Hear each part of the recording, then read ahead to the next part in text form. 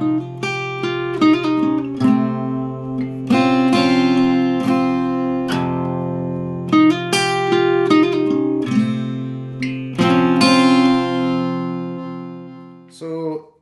don't say we don't give you something extra on Scots Way. This is, I think we're calling it the Margin Special. A wee extra podcast we recorded, I should say Ian recorded some stuff behind the scenes of the Margins book and music festival that was on recently.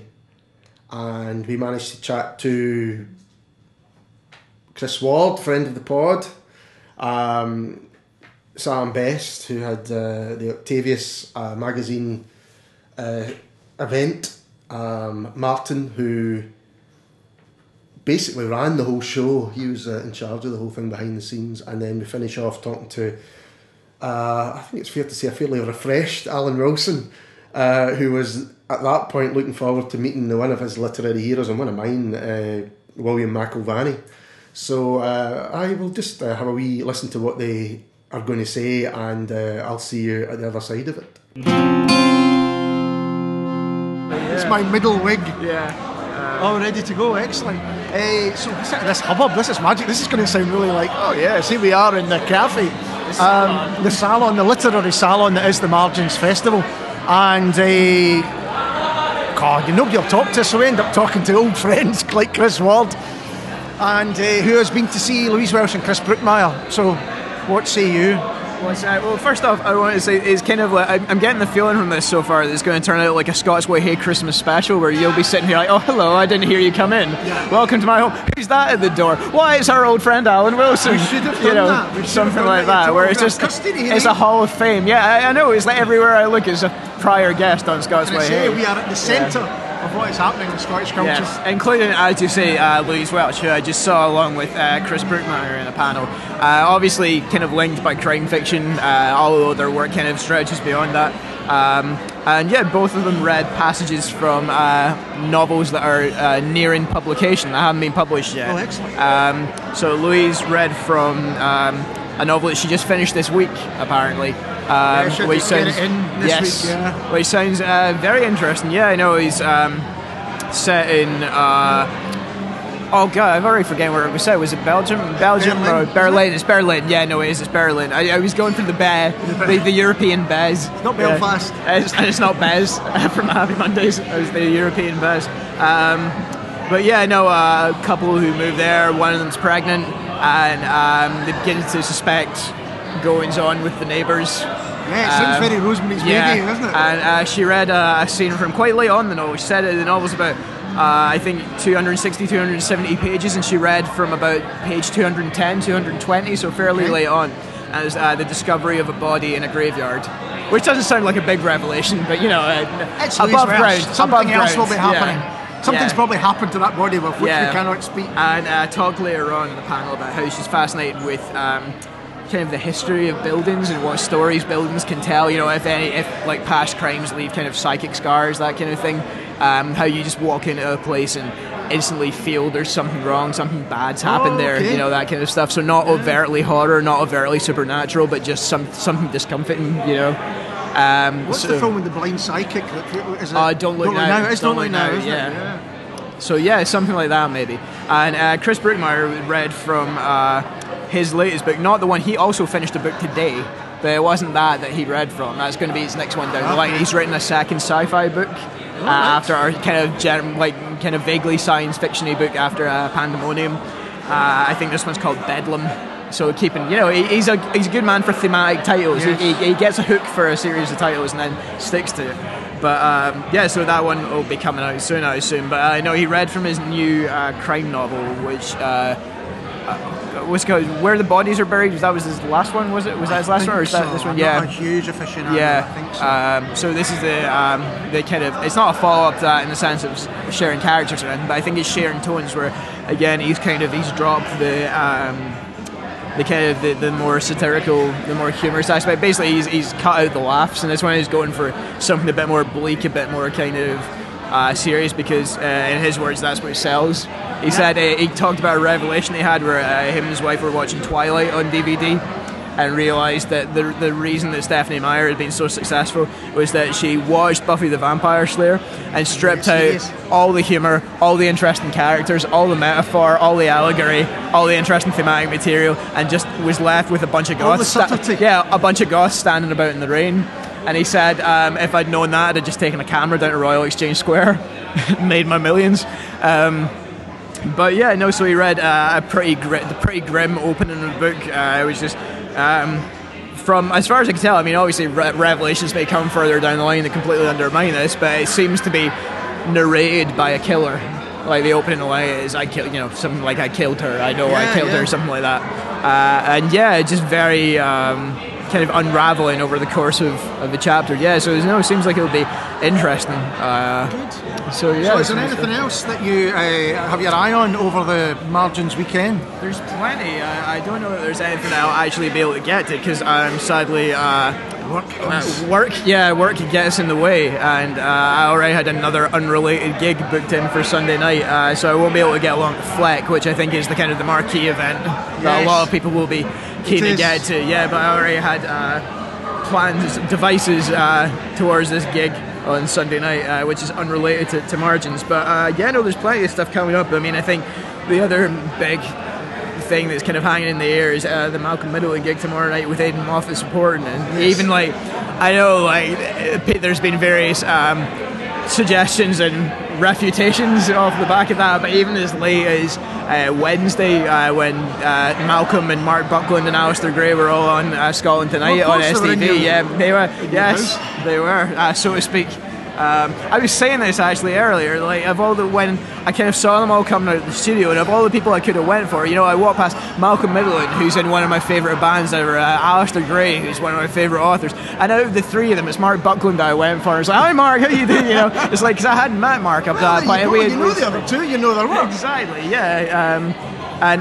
There's so much. I felt like, we have so many mutual friends and everything like this, and obviously he's done the Scots Way podcast as well. I was like, I'm going to introduce myself to this fine young man, and try not to let envy get the better of me. It was funny watching that clip, because I did think at one point, because Mark and Alistair Gray were sitting on the couch at opposite ends, and I did think, it's just like Christmas around the house, the grandfather's out at one end. But then, of course, we did have the reveal of Mark's real grandfather, who is, of course, Glenn Michael, and he will love me for repeating that once more. Malcolm Middleton did seem fascinated by the prospect of a Paladin guest appearance over the weekend. He brought that up more than once. He was really holding out for that lamp to And in case anyone come in. doesn't know what or who Paladin was, it was a talking oil lamp. That's what we had back in the day as entertainment. Yes. Glenn Michael came out of primary school. He was still active, in the late 90s at least. He came and showed his cartoons, brought Paladin with him. Oh, we didn't get that. Actually, years ago when I was first working in a restaurant, and Glenn Michael and his wife came in with a young chap who we assumed was like a competition winner, getting to spend the day with Glenn Michael. But actually, in hindsight, and I've spoken to Mark about this, it was probably Mark, because it was about 20 years ago. So, it just shows you. What a world. What a world it is. What a world Scottish celebrity culture is. I think the Middleton, I can't wait for that. I do like the fact that Malcolm Middleton is playing the game by saying, will they, won't they? That was the original point I was going to make. We went on quite a tangent there, but that's what I was going to come to, is that they've been kind of, Mark's been talking it up, Malcolm's been a bit more kind of cagey about it over the past few weeks, like, well, no, we probably won't, but then on TV, when pressed on the prospect of a potential Arab Strap reunion in the Encore, was still kind of saying, oh, well, never say never, Well,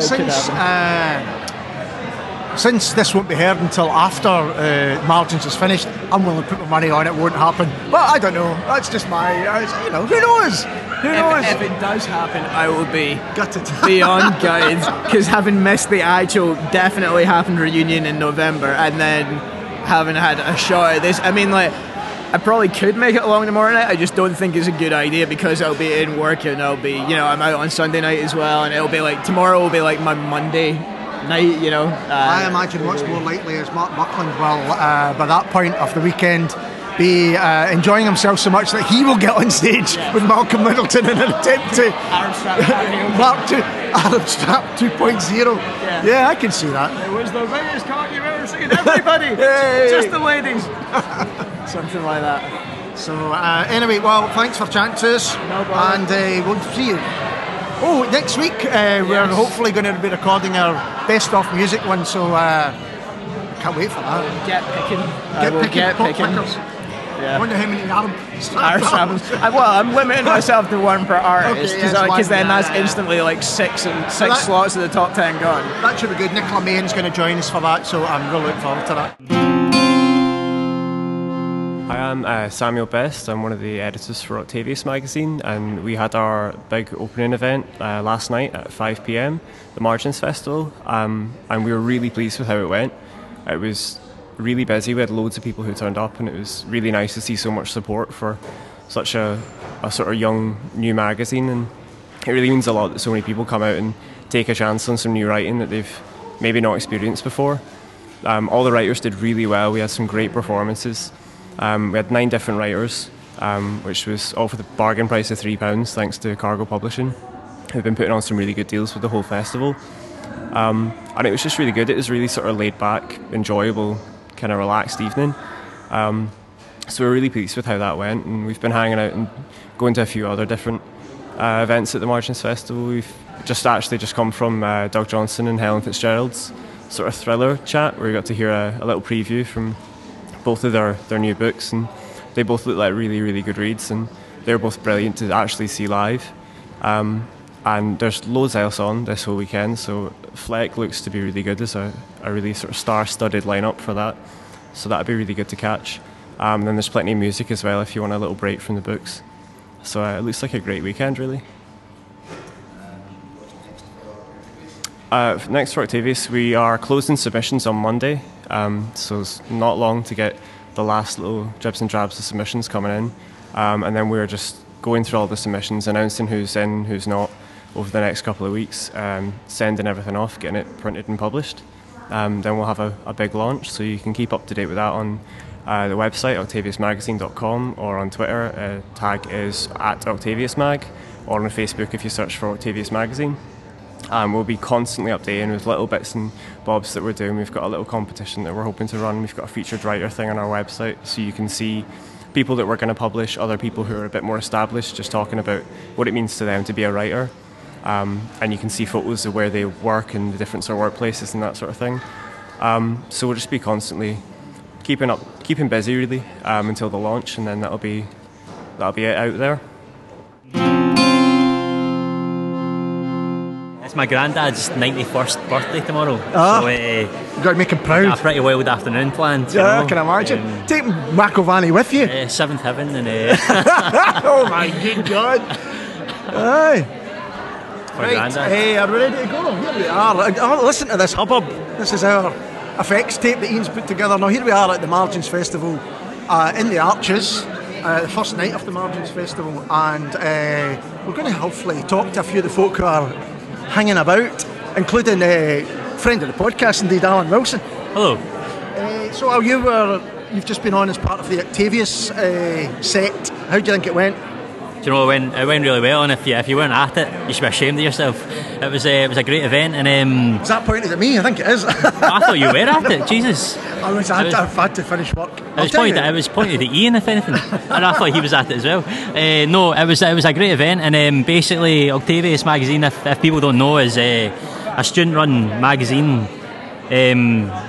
Producing it's going to be I suppose a journal. Is that the best way to describe it? It's going to be exactly, literary journal. Yeah, something, and I think it's fair to say they've been inspired by somebody like Gutter, and they're wanting to do something similar. But for people who are maybe students who aren't quite ready to be not ready, that's the wrong word, but aren't being published by Gutter yet, they would send to Gutter and wouldn't get a chance. So there has to be something where they do get a chance to be in print, and Octavius are doing that. So because I'm a student, I sent something in, and Octavius happily for me accepted it, and they had this showcase event tonight with 9 writers, and a lot of them are poets, and you had a guy whose name I can't pronounce reading Gaelic poetry, which was great, and then he did the English translation. You had Alan Gillespie, Craig Lamont, a number of other people, Kirsty Neary, and then myself. But So a real mix of It was a good mix of poetry and prose, and then also, as you say, a very broad mix of styles. Very broad, and it was. I think it went really well. A great kick-off to the festival. Excellent. You're on tomorrow with the legend that is William McIlvanney. I hope you're doing something different. That would be really good. What to do? How do you? I mean, I hope I'm on first, because how do you follow somebody like William McIlvanney? But with great difficulty. Don't worry, it won't be like the Who following Hendrix. It's one of these things that I've told you tell people, and a lot of people you tell, I do this writing thing, and they go, you're very good, whatever. And then, but you say, I'm on with William McIlvanney, and they go, William McIlvanney, the guy that wrote Laidlaw, the guy that wrote Docherty, and everybody, whether they're into writing or not, seem to know William McIlvanney, and that to me is quite a big deal, because it makes your mum proud and it makes your dad proud, and they go, you're on William McIlvanney, and you tell people, and they think, all right, okay, I get this now. I get what you're talking about. I couldn't agree more. My folks didn't have a lot of what you would call Scottish writers in the house, but they did have Laidlaw and Docherty and the Big Man, and all these things. It was and I think it's kind of seemed to be falling out of fashion. It's maybe the wrong word, but he maybe doesn't. He's not a genre writer. He's more than that. I'm not saying there's anything wrong with genre writer, but he just doesn't seem to fit, and I think that's a shame. And hopefully tomorrow there'll be plenty of people there to kind of go, hey, hopefully he can see that there's a lot of love for him. Obviously, I mean, I think he's a fiercely intelligent guy, and I think he writes from I think our writing is very different, but I think he writes from a really similar place, in the sense that, I mean, he's shown a life that isn't normally on the page, right? And I think that's admirable. I think he's come from a background that isn't normally the type of background you become a writer. Yeah. And that in itself is massively admirable. And what I really like that he does is he doesn't sensationalise. No. From what I've read, and he shows life as it is, and he says, "Fucking, this is as good as anything." Yeah. And he shows the life that he knew, exactly. and doesn't try and sugarcoat it or romanticise it. I don't think anyway. And he doesn't patronise to it, and I think it's important that it's just shown as it is. In the same, there's something that Kelman says. I always hark back to Kelman in moments of desperation, but there's something that Kelman says where he says, just say the thing, and the horror will be in it. Yeah. He talks about it, and he talks about the story Acid. You don't have to do anything. There doesn't have to be a car crash. There doesn't have to be a murder. It doesn't have to be a romantic liaison. Exactly, that's it. You just tell the life as it is, and if it's a life that somebody like William McIlvanney writes about, then that's enough. It doesn't have to. That's as relevant as anything. Yeah. There doesn't have to be some crazy, as you say, romantic liaison or something. It's just. I mean, you say that you don't think his writing's too similar to yours, but actually, there's a book of short stories he did.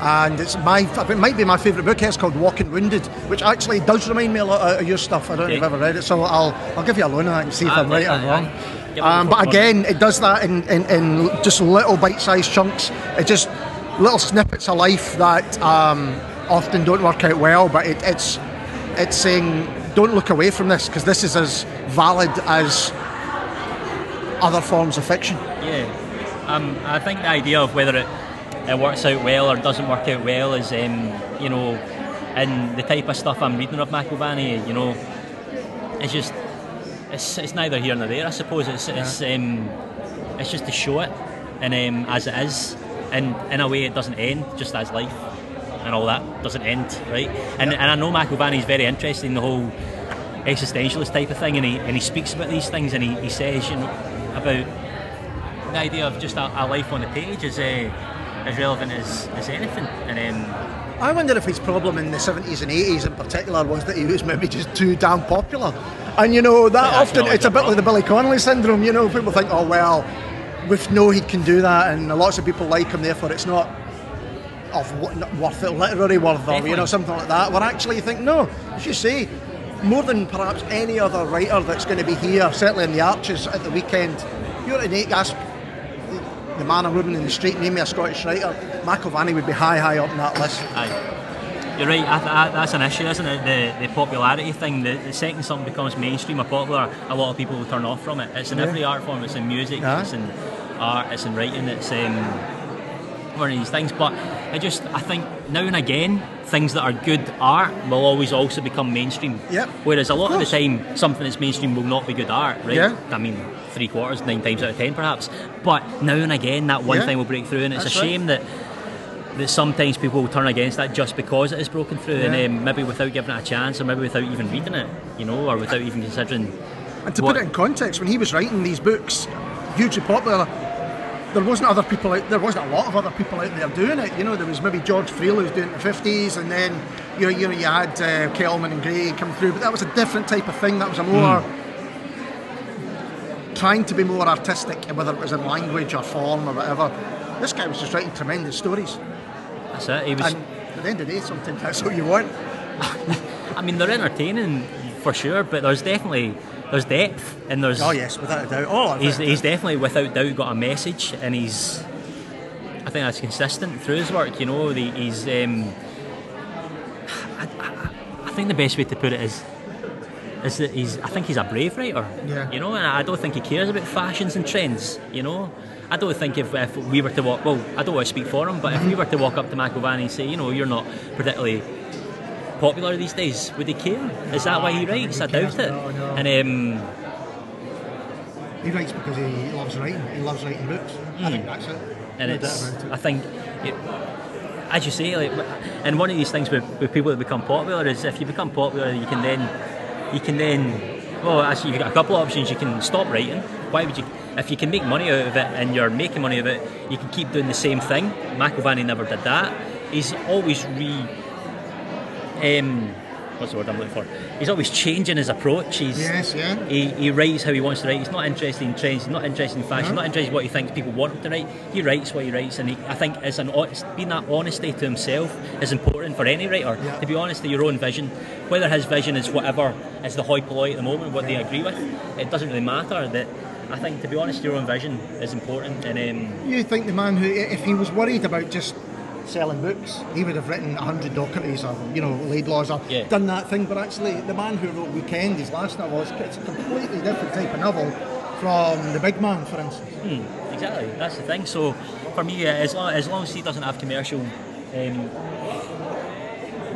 hang-ups in mind, then that in itself is important. I think that's right. He's writing for the right reasons, as he should be doing, and so you're looking forward to it? I'm looking forward to it. I'm proud to be alongside him, and I couldn't be happier.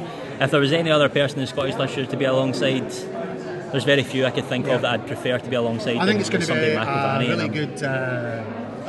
Once you hear this, it'll have happened. I will tell you, but I think it's a really good lineup. I think it's one of the good things about Margins in general is that there's obvious thought going behind all the events that are on. They all make sense to me. It's not like you go, well, why is that person with that person? And I think it'll maybe make more sense to you once you've actually done the event and you go, yeah, I can see why that's happening. Yeah, and McIlvanney, I mean, I like to think, I mean, I don't want to, I hope that what we both do is try to show human life as it is, and the hope for something better in the dark times, and there are good times, and not to try and preach some message, but just to show it as it is, and and it's about showing human beings as they are and trying to hope for something good for us, and admitting that there's a lot of dark times. And I think whether our writing styles are similar or they're not, it doesn't matter.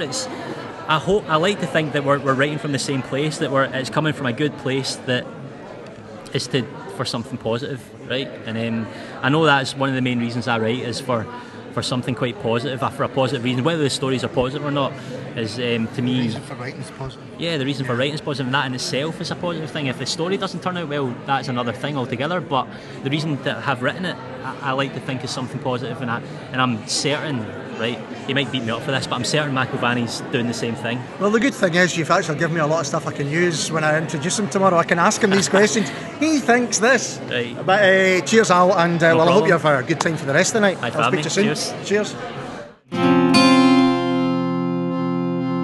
Hi there, I'm Martin Brown. I'm the Assistant Director of the Margins Book and Music Festival. We're about halfway through the entire festival right now. As I speak, we have got Don Patterson, Billy Letford and Tom Leonard on stage talking. Three great poets together. Tonight we're putting on Malcolm Middleton and Aidan Moffat. That should be really, really great.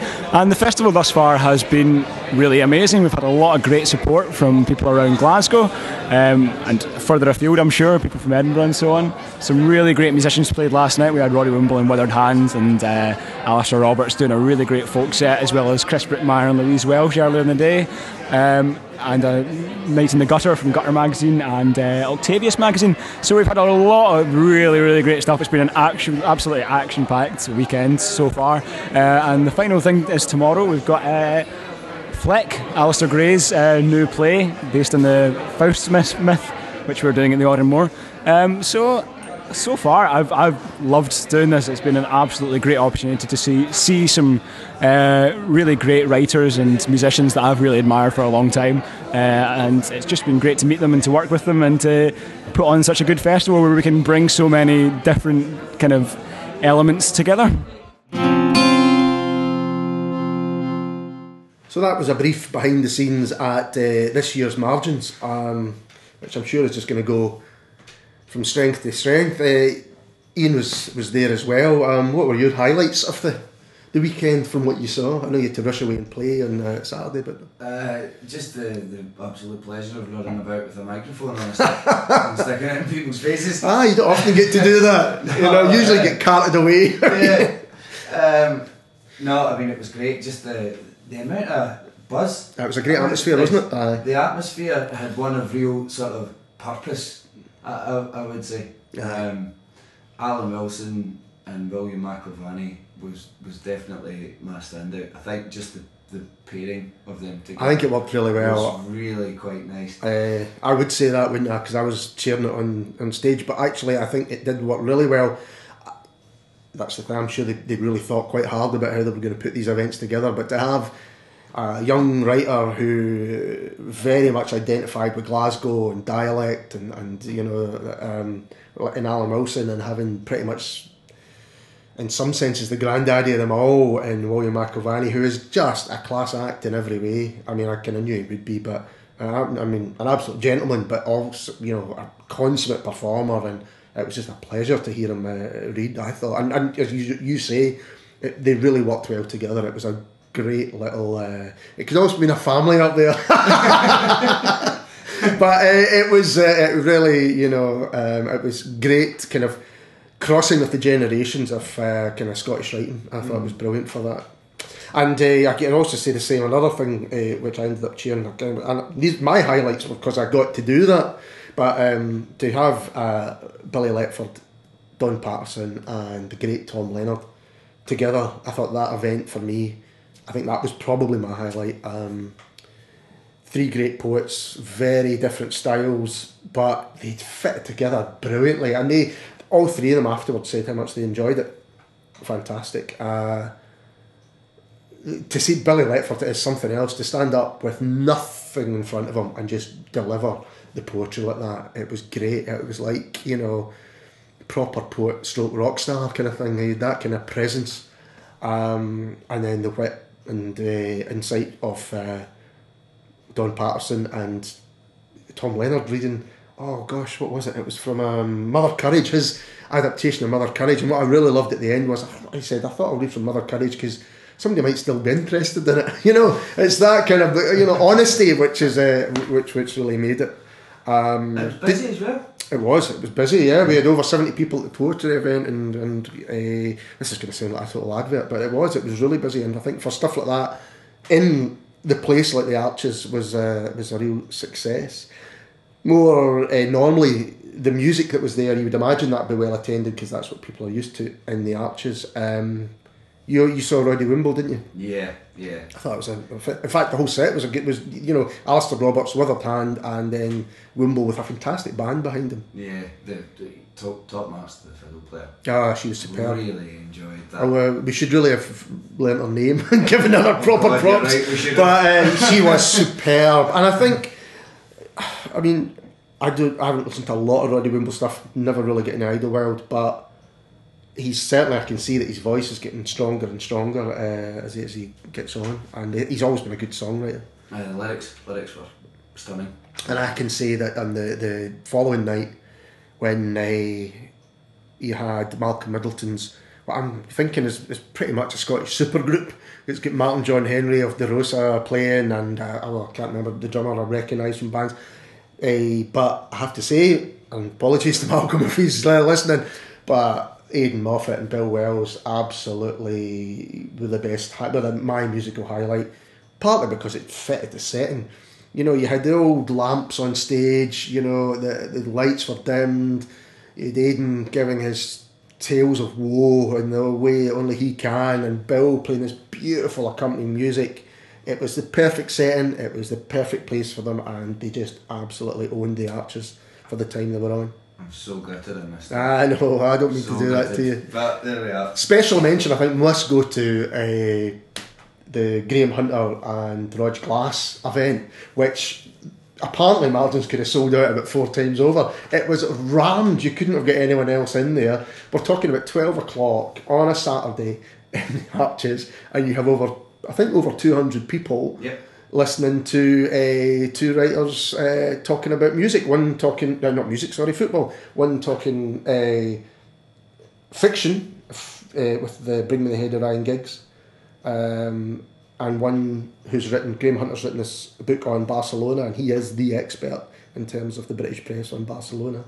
And they spoke and then answered questions for, quite rightly, 90 minutes. And you could have heard the pin drop. I mean, people were absolutely spellbound by what was going on. It was amazing to see. I'm really not big on football. Yeah. But I think the passage that Rog Glass read was a sort of penalty shootout. Yeah, it was the Chelsea Man United. Yeah. And for somebody to kind of to try and capture the drama of a penalty shootout in words is mental in itself, and then to read it out and to actually have you kind of hanging on the edge was amazing. And Hunter's insights into the sort of real inner workings of the Barca team was really interesting. The thing that really worked well was, okay, one's a writer of fiction, one's a sports journalist, but they understood each other, and particularly Graham Hunter understood what the event was, and was very generous, I think, in because there were a lot of people, there was a lot of Barcelona shirts there, and Graham Hunter is well known, but it was absolutely about the two of them together and how it worked together. And also Mark Buckland obviously knows his football as well, player for the third Lanark that he is, when his shin splints aren't killing him. But you know, his questioning was bang on the money. It was a great. I mean, I hope somebody'd recorded it, because that's a fantastic radio programme there to listen to them. Somebody did. To listen to them talking like that would If nobody did, I wish I had. Well, absolutely, yeah. And then there were lots of other highlights, but like Doug Johnson and Helen Fitzgerald, you know, reading from their very over 18 rated new novels in the foyer of the Arches when there was a young family eating their dinner around the corner, which I don't know if either of them saw that. I certainly did. It was very funny. It was great. It was top entertainment. And then on the Sunday night, they had the production of Alistair Gray's Fleck in Oranmore, in the auditorium where he has done the murals in the ceiling. And I hadn't been there for years, and I've forgotten what a beautiful space it is. You know, you just spend half your time looking at the ceiling. It's amazing. I saw a production of it at Edinburgh Festival last year, funnily enough, with Mark Buckland. And it was okay. You were kind of blown away because you knew all the writers on stage, but this one was much better. The sound was better. They'd obviously rehearsed more. They had more actors, which lent certainly the central characters, it worked much better. They have filmed that because somebody was filming it with a camera, so I couldn't wait to see how that happened. But it was the perfect way to round off the Margins Festival. And I did say, Mark, you know, because we saw it in Edinburgh, and he went, "This is amazing, I'd love to see it again." I went, this is what you're about, is it? You want to see something again, so you say, "I'll put it on."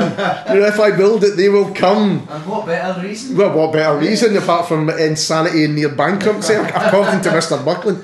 But no, it was a huge success, and I thought the whole weekend was a blistering success. Yes, I've got an interest, I was involved in it, and Ian came along, you know, and recorded stuff, and that was the hope, that was the vibe, wasn't it? It was, aye, you want to do something for us, come in, have a go, and you know, take part. And it was one of the most, as I'm sure people know, often these festivals are not the most welcoming things.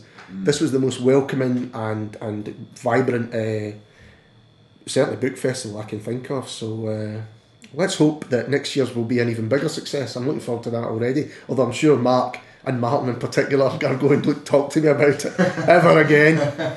But yeah, so that was our extra little treat in terms of a Margins special podcast. And I think next time, if all goes to plan, our 15th podcast proper will be an interview with the aforementioned Doug Johnson. So that will definitely earn its explicit rating.